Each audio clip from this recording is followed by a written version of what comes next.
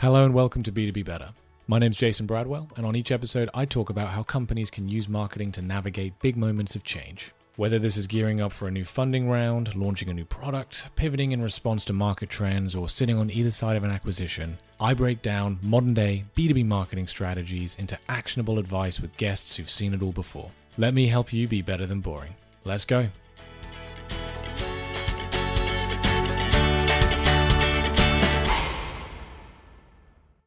Today on B2B Better, I'm very excited to be joined by Christina Garnett, Senior Marketing Manager of Offline Community and Advocacy at HubSpot. How are you doing, Christina? I'm doing very well. Thank you so much for having me. I appreciate you coming on. We've been talking about getting this set up for a long time, and so long, in fact, I think, we first started talking way back at the beginning of the pandemic when I first got back onto Twitter after a 5-year hiatus. And I know you get this all the time, but you were you were so welcoming to me into the Twitter community, and you've been such a force of nature in really growing that kind of marketing Twitter community. So, let me extend my thanks to you on behalf of everybody. You're such a great person. Oh, thank you. No, I hope I can make Twitter a lot nicer. There's some dark sides of every type of social, but there's some really lovely people on Twitter once you find them. So if I get to introduce those people so you have a better experience, that's perfect. Yeah, absolutely. Just play with that mute button and eventually you'll get there. Yeah. Yeah. Mute over block. Block, you have to do something pretty bad for me to block you. Really? What's the kind of threshold there of when you're going to block someone? When it becomes obvious that it's just irredeemable. Mm-hmm. But at the same time, I'm going to continue to see that person's content in my feed some way or somehow. And the only way to literally pick you up, put you somewhere else so I don't have to see it is to block. So I block very few people, but when I do, it's just like, no, we're done. That door is closed forever. Yeah. I don't unblock. Once you're on that list, you are not coming off of it. No, it's done after that. It's a fine line to draw because, I think a lot about making sure that I keep a variety of opinions in my feed, because I think if you try and customize too much, like play with that mute button a bit too much, then it just becomes a little bit of an echo chamber. And I'm only kind of hearing the opinions and thoughts of people, sound like me. So you got to keep an open mind, and I think encourage that diversity of opinion. But as you say, there are just some people who are irredeemable. And if you can't see eye to eye on anything and they're aggravating, then probably blocking is the best way forward. Yeah, I find that I love discourse. I love being able to if you can challenge me and make me think about something in a different way, that's a great thing. My problem with social in general is because it's online and because you can hide behind avatars and handles and things like that, there's this loss of accountability. And so you feel like you can actually be a troll and attack people. I've gotten death threats on Twitter. I've gotten really cruel comments on Twitter, and I know that those are not my people.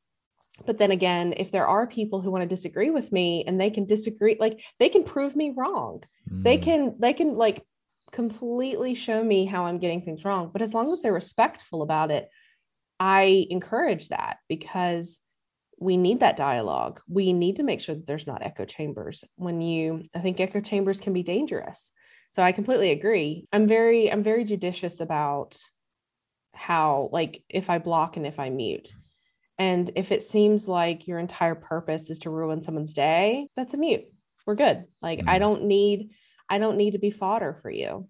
I find also with blocking too, that you need to be judicious, because some people find it as a trophy. They can't wait for you to block. They'll poke you until you block them. And then their next content piece will be a picture of how you blocked them. And so it has to be something where I don't mind if you make content out of it. And it's just no, actually, I block very few people, and I blocked you because blank. Yeah. It says more about you than it does about me. So things like that. Fortunately, as we said at the beginning of this, there are so many great people on Twitter. So lovely people. Some of my dearest friends are on Twitter. Yeah. Yeah. And I think you've done such a great job in bringing everyone together and playing a role in bringing everyone together. And, it kind of segues nicely into what we're here to talk about today, which is community, of which, you are a huge fountain of knowledge. Thank you.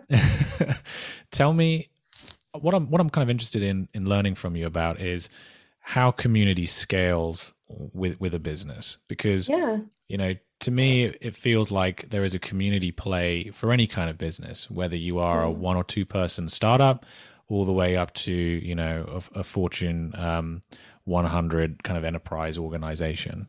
Not all community is built equal. And, you know, you, with your experience, having worked at all different kinds of companies, from kind of small startups to scale ups, and now at HubSpot, which obviously is a B2B behemoth, you know, you've seen a community from a lot of different angles.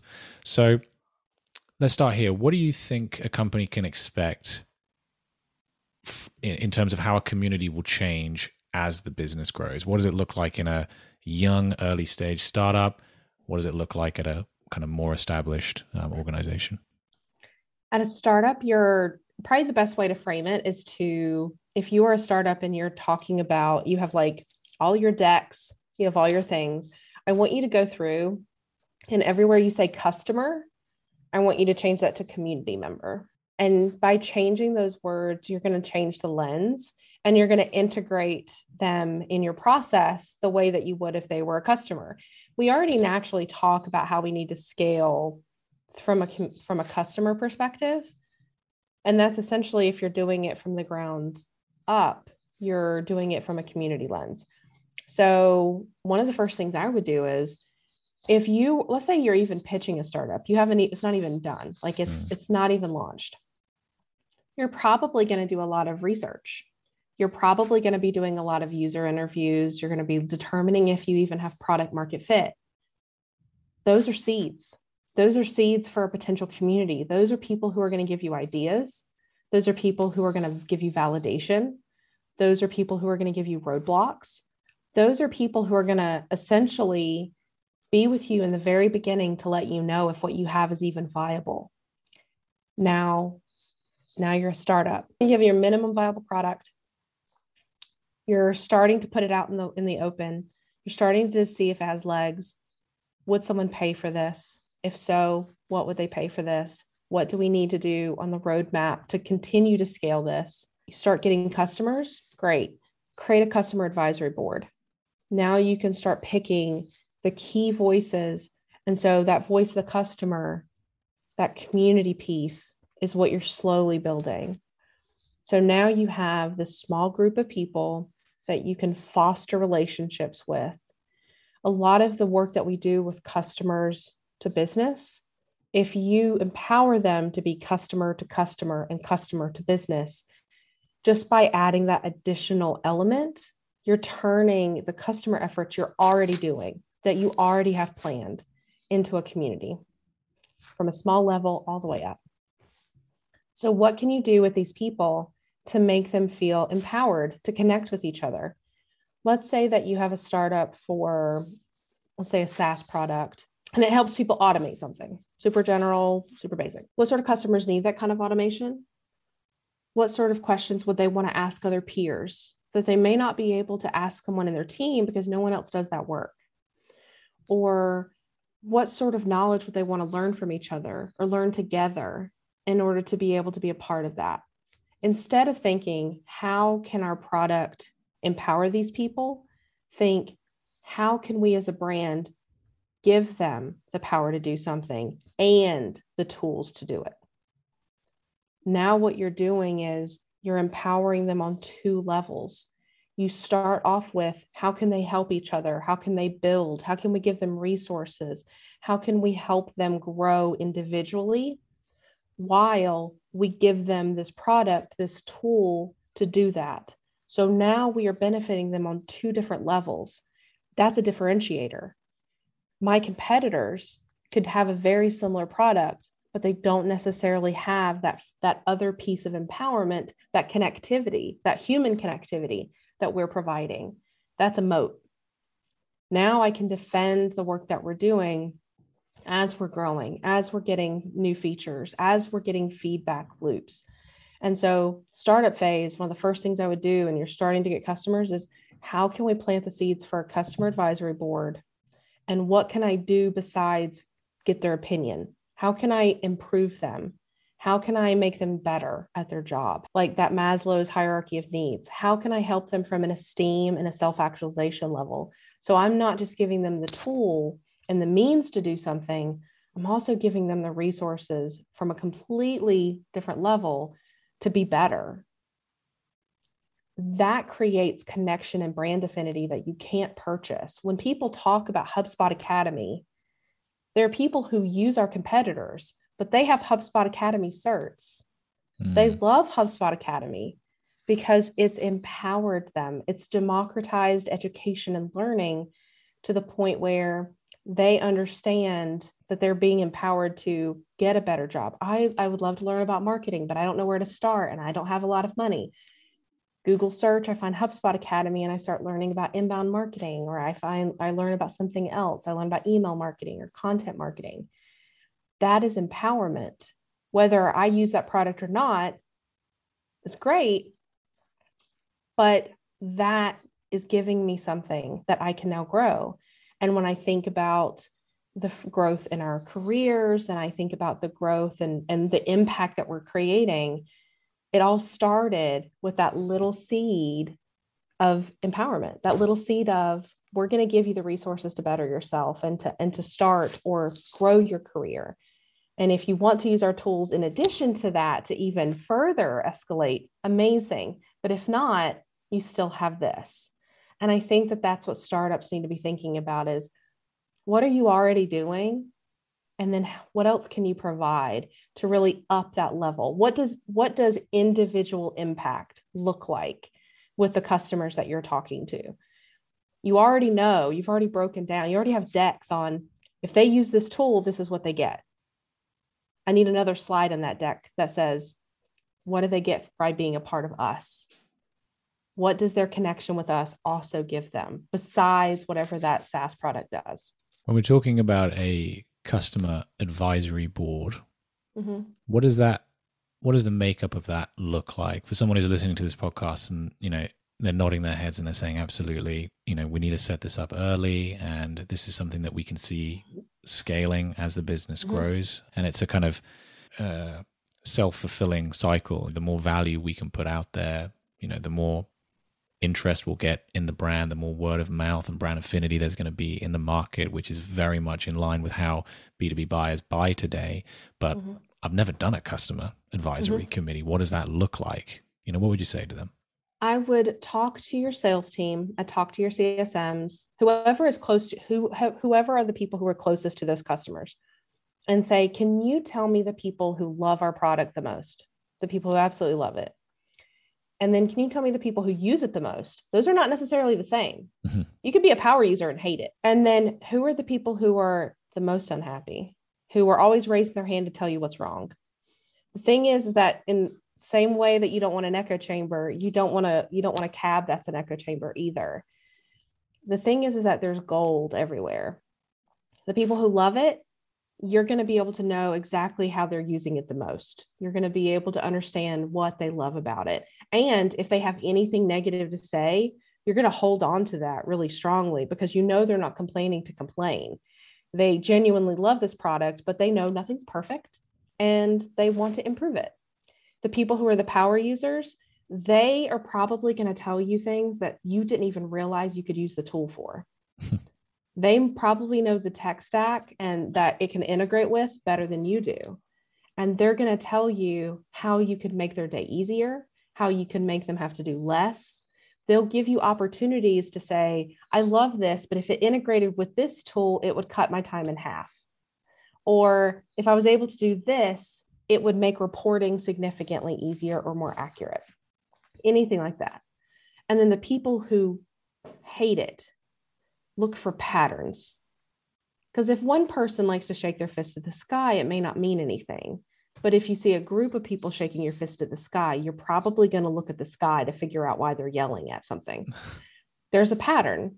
And if you see that pattern and you can see it on a small scale, chances are you can do more research and find it on a larger scale. So all of those three individual customer personas are going to be able to give you insight into how you can improve it.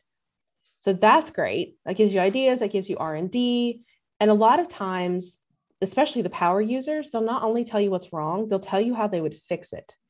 Like they don't normally come with with problems. They come with problems and solutions. They'll give you ideas all day long. And that's what I love about the ideas forum with HubSpot is it's filled with people saying like, hey, I love it. Like, I'm not mad, but I need this, this exactly. And here's how I would do it. And why can't we do it this way?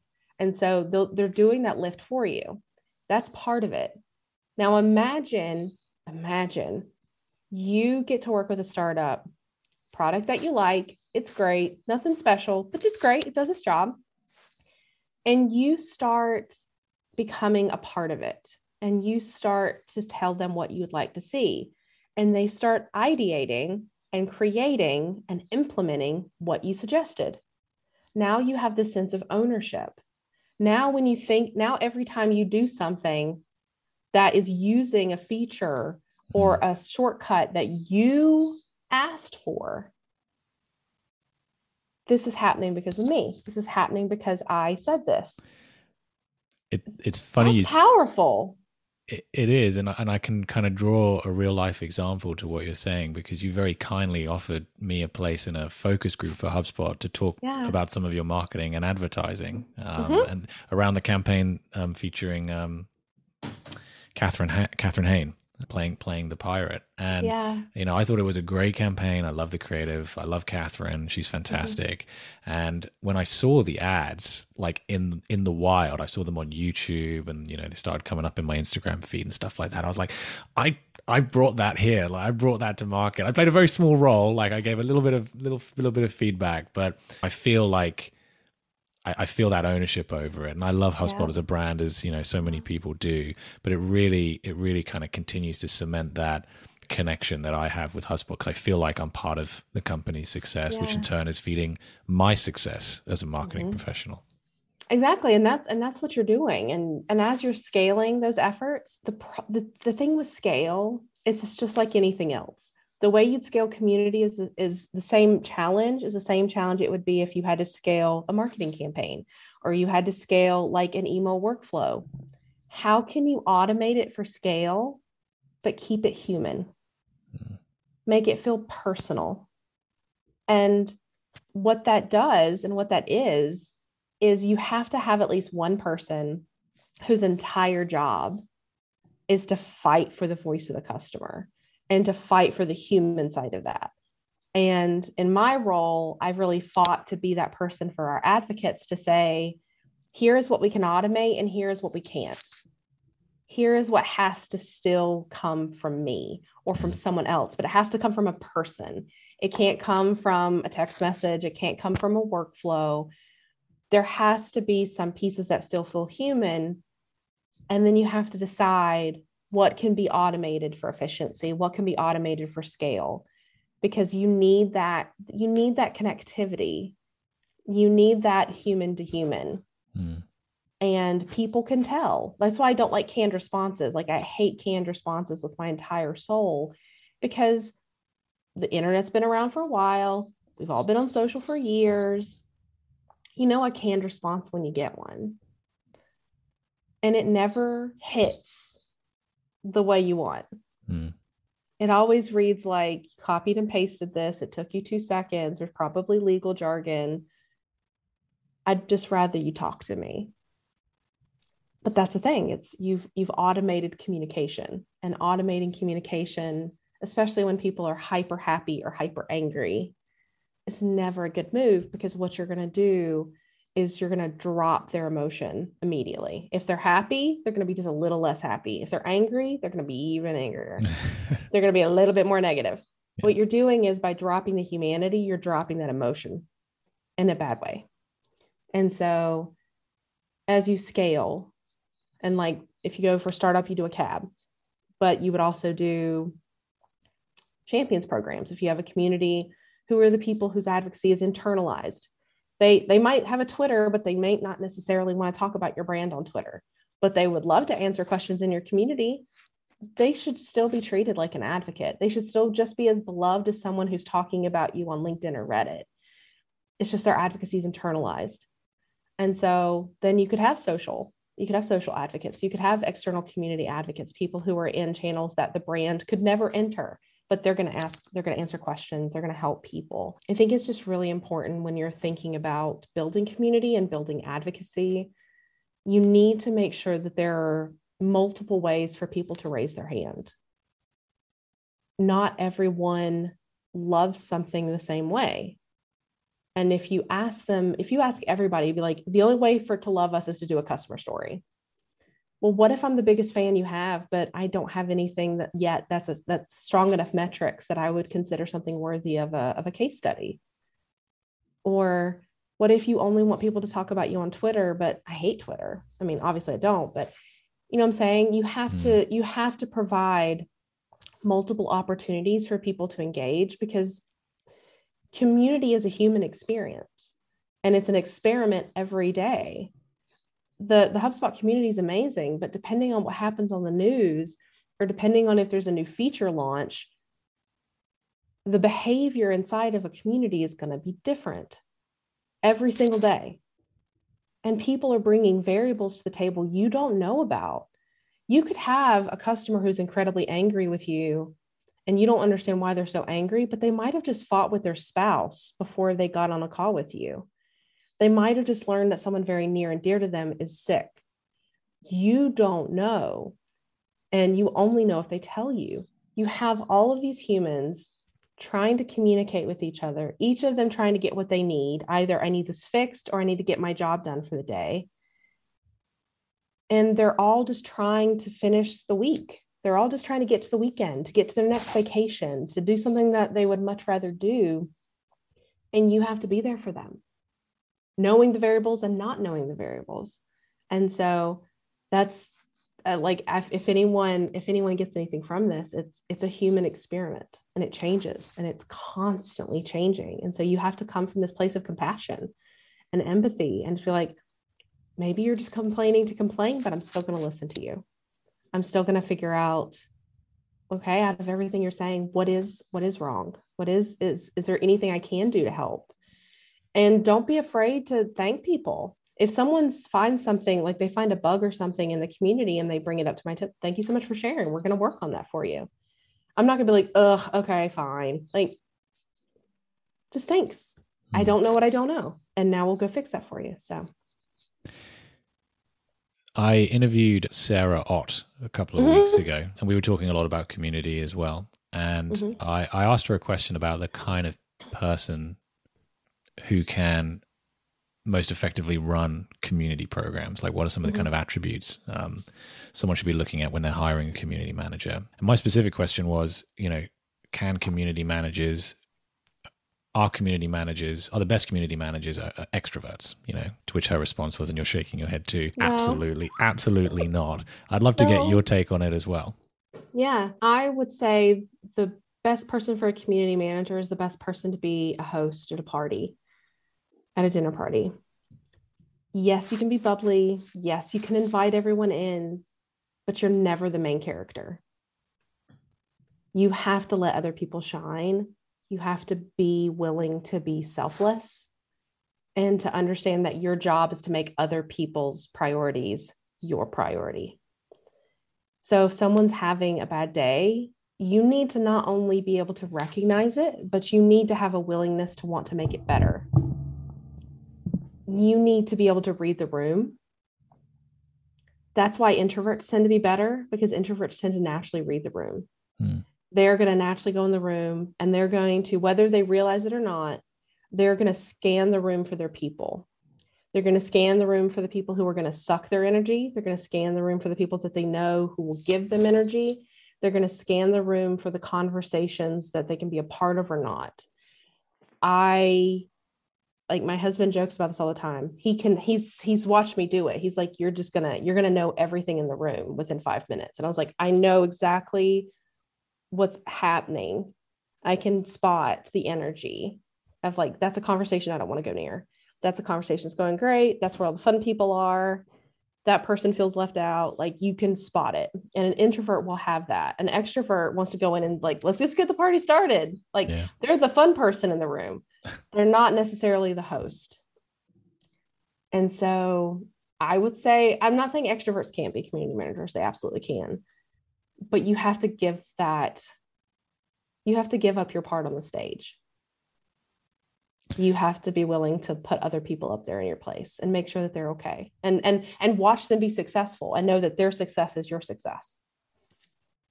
Do you have any other tips or thoughts around how to scale communities as the business grows without sacrificing on that quality factor? Is it just a case of just throwing more and more people at it, or are there any other kind of mechanisms or strategies or kind of ways of working that can allow a business to grow that community without sacrificing on the quality of it? Yes, probably the best strategy that I've seen, and I use it for our advocacy program too, is as you're growing on a macro level, you have to create micro opportunities. So think about it this way. You go to a really great party. It's fantastic. Energy's great. Music's awesome. I can listen to music and I can still hear my friends talking to me. If I multiply that by 5, now it's too much. Now there's too many people. Now the entire all the energy is different. So now what I'm probably going to do is I'm be like, hey, do y'all want to go over here? We'll just go in this room. A lot of what we naturally do in those kind of scenarios are the things that community managers realize they need to do as a tactic. So as you're scaling the macro, the larger umbrella community, find out what micro communities that you can create, because as it's growing, as it's getting bigger, it's going to lose that intimacy. It just is. There's no way, like Virginia Tech football, I can be in a stadium of 60,000 people and that macro experience is amazing. But when someone scores on the field, I don't high five all 60,000 people. I'm going to celebrate with like the 6-7 people around me. So I have this micro community of friends and family that came to the game with me. Yes, we're all excited. Yes, we're pumped. But those are the people that I'm high-fiving, I'm hugging, I'm cheering, I'm like toasting with. Like those are my people. It's the same way in a community. As it's scaling on this larger macro level, how can you break it down into micro pieces? How can you break it down by persona group so that, yes, I can be in this bigger room, but I need to find my people. Okay, well, in the HubSpot community, where are my people? Oh, they're in that micro group. I'll go there. And then I can have conversations that don't feel overwhelming, where the forum is just like wrapped in content I'll never be able to get through and I don't know where to jump in. I'm going to go to a smaller space where I believe my people are by how they self-identify and how I self-identify. And I'm going to be able to have the same intimate conversations that were valuable to me when the whole community was in earlier stages. So if you really want that human intimacy thing, it's build the big while figuring out how you can specifically and strategically build the small within it. That makes absolute sense. Does that require then kind of, dedicated community managers to build and focus on those micro communities within the more macro picture? Or is it something that should still be managed and thought about at the top level? It really depends on how many people, and it depends on what those persona groups are. So for example, let's say that you're a developer and you want to be in the HubSpot community. You can be in the grand macro version, but there's also a developer Slack that you can be a part of, and you have groups that you can be a part of. And there are people who are specific, like subject matter experts, that are now able to do that. So now you have almost like that T-shape marketer. Mm-hmm. You have like a T-shape community manager. So it's like, I'm a community manager, but my specialty is in dev, or I'm a community manager, but my specialization is in social.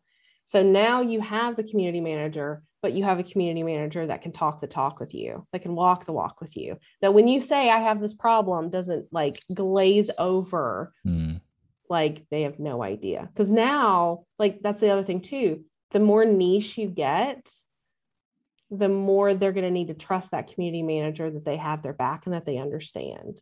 You need to get it, quote unquote. Yeah. So as you're building, what I would think is head of community, director of community, VP of community. It's like marketing. There's titles for everything. Of course. Have the macro, have the micro. And then do you have like a product team? Do you have subject matter experts that are already on your team that could either prep the community managers or want to be in those communities to be able to answer questions, get support, whatever that looks like. And then each of those like niche groups, that's what they're going to be looking for. So now it's their people. And that community manager is now part of their people. I know who to talk to. I know who to ask questions for. I know that they get it. I know that they understand that they're going to advocate for me, that if I have a problem that they can't answer, they know who to send it to get it resolved. And it just becomes this ongoing trust exercise. And you don't trust somebody if you don't think they understand what you're talking about. And I guess there's something also to be said around not every community manager needs to be employed by that company, right? If you can find people within that community who just love being there. Like I'm part of, what's it called? It's called Rand Slack Group. And I think he's a former early stage Apple employee. It's like 20,000 people or something in that Slack group. And they've got different Slack channels for everything, kind of, you know, blockchain, coffee, marketing, founders, beer, you know, whatever. And, you know, I'll kind of dip in and out of these different channels based on my interest. And you'll notice kind of like 2 or 3 individuals that are like responding to every single question. They're clearly not employed by Rand, but they're just in that community and they love talking about their area of expertise, and they love doing that in the Slack group. And I don't know if they've been kind of, you know, handpicked or they've been incentivized to do that, or if they're just doing it off their own back. But a great example of micro community managers that aren't employed by the organization. Absolutely. And those can be your champions, or you could do like Reddit has gone the gamut through this, but creating a moderator program. You want to talk about giving ownership? Imagine the people who are the biggest champions, who are always raising their hand, who want to be a bigger part of the community and saying, hey, we'd love to have you be a part of this. You can be a moderator. We'll train you on what to do. We'll give you the resources that you need. We'll give you the access that you would need in order to moderate, and you're able to go. And that's just one more way. Like we talk about, especially with brand affinity, we're all slowly trying to get closer and closer to the VIP. We want access. And that's what I found with our Hub fans is they have all the swag pieces, and swag's great, but you want something deeper. You want to be able, I want to be able to do a focus group. I want to be able to talk to the product team about something I'd like, or I want to be able to talk to Dharmesh, like whatever that looks like. Access is incredibly important. So imagine if you're building this cohesive community, you have these people who are incredibly passionate, incredibly knowledgeable, want to help, and you set up a structured program to let them be a part of that. Now they feel like they're an even deeper piece of the community and the company at large. That's love, that's connectivity, that's ownership, that's empowerment. That's incredibly, like if you're thinking about how you can scale and how you want to do this in a really holistic way, look for the most passionate people in the room and talk to them, interview them. How would you like to participate? How would you like to work with us? How would you like to participate? What role would you like to play in the community? People will volunteer for things that you never thought they would have because they're so deeply passionate about it. They want to be deeper. Like their whole thing is like, I want more. So ask them what they'd like to have and see if that's something that could be another program you could create. Or maybe it's just a deeper level of a champions program. But yeah, like volunteer moderators, especially if you like literally go all over Twitter, go all over Reddit, look and see the challenges that Reddit's already dealt with, like the manual for like the risks and the challenges and the hills and the turmoil, it's all there. So you already have a list of things to avoid, and then you can start building that program up. It's such a great way for someone to feel special. And I always think like, when I think about the opportunities that we give to somebody, I don't think, would they brag about this on social? My thing is, would they put this on their resume? Would they put this on LinkedIn? If they would, then that's definitely like a higher level of opportunity. This isn't like, hey, thanks for the swag, I'm going to put it on Twitter and Instagram and like, we'll call it a day. This is something that has permanence. So if they're putting it on their LinkedIn profile or they're putting it on their resume, it's creating permanence. They want to imprint, mark the relationship they have with the brand. That's for me, it's how can I make them feel special? What would make them give permanence to the opportunity? Let's not underestimate the power of swag though, because I've got a HubSpot hoodie and I wear it every single week. Good. Yeah. No, we love a hoodie. We love a Yeti. We love all the things. Yeah. But I think about like the serotonin that goes with that. Like if I gave you a hoodie and then in 2 months from now, I give you another hoodie, you'd be like, this is amazing. This is great. If I keep giving you a hoodie, each successive hoodie means less and less and less to you. Yeah. It's just what we do. Just as you would scale community, you need to scale delight. Because you never get the same amount of dopamine that you get that first time that you give somebody something. And that's what you're chasing. And opportunities are great because there is no quantifiable value.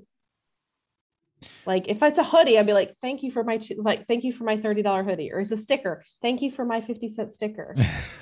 But if it's like you're in a HubSpot Academy certification, like that's priceless. Well, it goes back to your earlier point about empowering your customers to be better and to do better. We're all trying to improve ourselves professionally and personally. And, I've done a bunch of HubSpot courses and I've done them, it's time I'm taking away from other things that I could be doing. It's either time I could be spending on doing more episodes of this podcast or going out for a run or something like that. But no, I'm going to sit here and I'm going to do this course because at the end of it, I'm going to know more and I'm going to have a badge to show that I know more. And whatever opportunity locks with me in the future will have been gained because I took the time to do it. So it makes absolute sense. And, if you keep trying to scale the swag, eventually you'll be giving away the entire company. It's like a pyramid scheme. Yeah, no, very true. I did a presentation yesterday about community market fit versus product market fit. And with product market fit, it's very much that Venn diagram of market and then the features and then the price. And so you need to have this balancing act of, have we set the price at such a level that it's worth the demand and they'll willingly give us the purse. They'll willingly give us their wallet. If community, it's time, which is what you're talking about. There are so many people creating communities and so many people who already have established communities. Every time you're having someone enter or come back, they are investing time with you. And so whether they realize it or not, is this worth my time? And if you're not providing value, and that's the thing, like the brand can give things, but then you also have to facilitate so that the community can give itself things.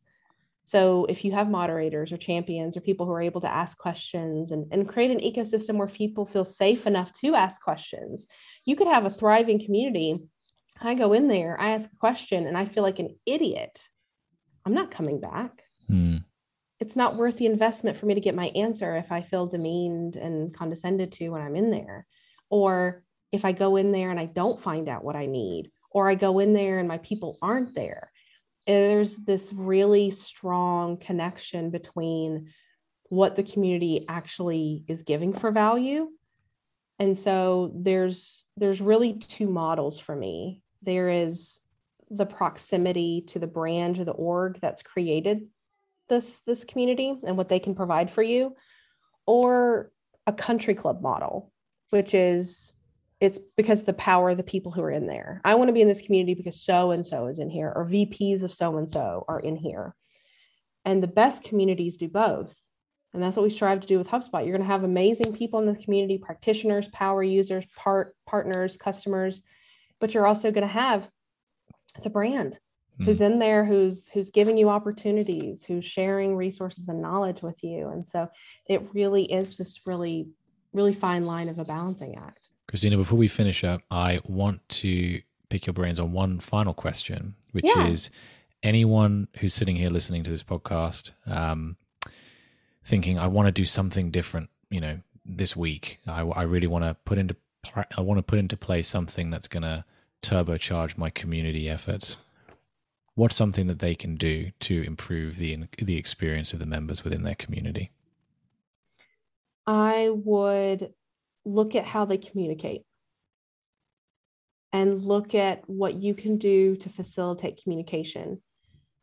A lot of people who are in community, one of the main KPIs that they have to essentially chase is engagement. if you work your way backwards and you reverse engineer from whatever your KPI is and you walk it back to the voice of the customer, the voice of the community member, you will find out how to fix things. So if you want to know how to create more engagement, then you need people to talk to each other. Great. How are they currently talking to each other? Are they talking to each other in DMs? Are they talking to each other publicly? Where are the biggest conversations happening? Where is there absolutely no engagement? And then work your way back. What's different between where they're talking and where they're not talking? What's different between how they talk publicly and how they talk in DM? It could be based on how easy it is to communicate. It could be based off of the friction. It could be based, like I did a tweet yesterday talking about this because I keep looking at all these community platforms and people wonder why so many people use Slack. And it's so easy why. It's easy to talk from one-to-one and one-to-many. And it's easy to navigate. Most people understand how to use Slack. Whether they love it or hate it, they understand how to use it. Mm-hmm. And so there's not a learning curve. So you're not going to feel stupid. You probably already use it for work. So you probably already have an account set up. And then it's really easy to talk. So many people want all these bells and whistles. And then they're like, why don't we have engagement? It's like, because you did not focus on how they communicate. Mm-hmm. If you focus on how they communicate and think about how can we make that easier, more agile, and you do that work, that will facilitate not only your communication with them, but their communication with each other. And once they realize that's possible, then your engagement numbers will go up. Christina, this has been a masterclass in scaling communities. It's been honestly fantastic, giving me so much to think about. And I'm sure that the listeners of this podcast are going to take away a lot of value from the last 35 minutes. 2 final questions before I let you go. I always ask my guests for a recommendation on who I should interview next on B2B Better. Who do you have in mind for me? If you really want like a really thoughtful approach to content, and I don't know if you've already interviewed her, but if you haven't, you should. Chi Thickrell. You know, I actually interviewed Chi. The second one, but I love Chi. Yeah, well, no, I mean, who doesn't, right? I interviewed her like a year and a half ago, it feels like now. I mean, it's really maybe you need to redo. Maybe I do, because she's gone like really, she's been on fire. Up. Yeah, she really has. She's in LA now, I think, right? She is in LA. Yeah. I love her to pieces. I love her content. The other person I would say is Jenny Lee Fowler from MIT. She's the director of social strategy. Those are my girls. Those are the sisters that Twitter gave me. I love both of them dearly, and they're both absolutely brilliant, just absolutely brilliant. So I would vote for both of them, because I think some of the best learnings that B2B marketers can learn is when they look outside of B2B. Mm-hmm.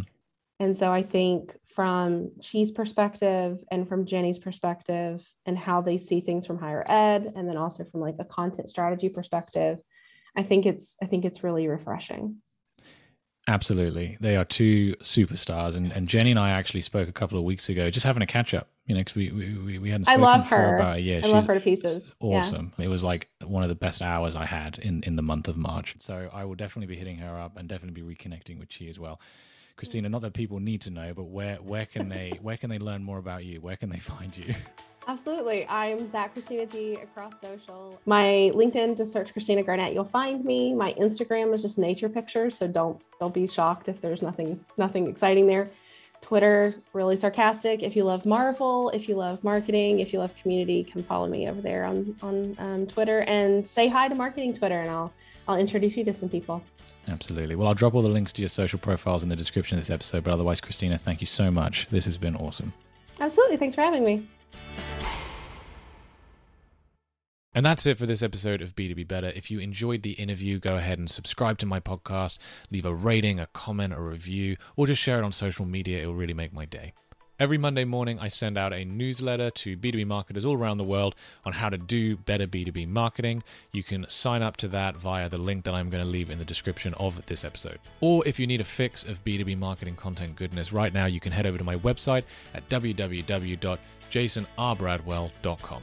See you next week.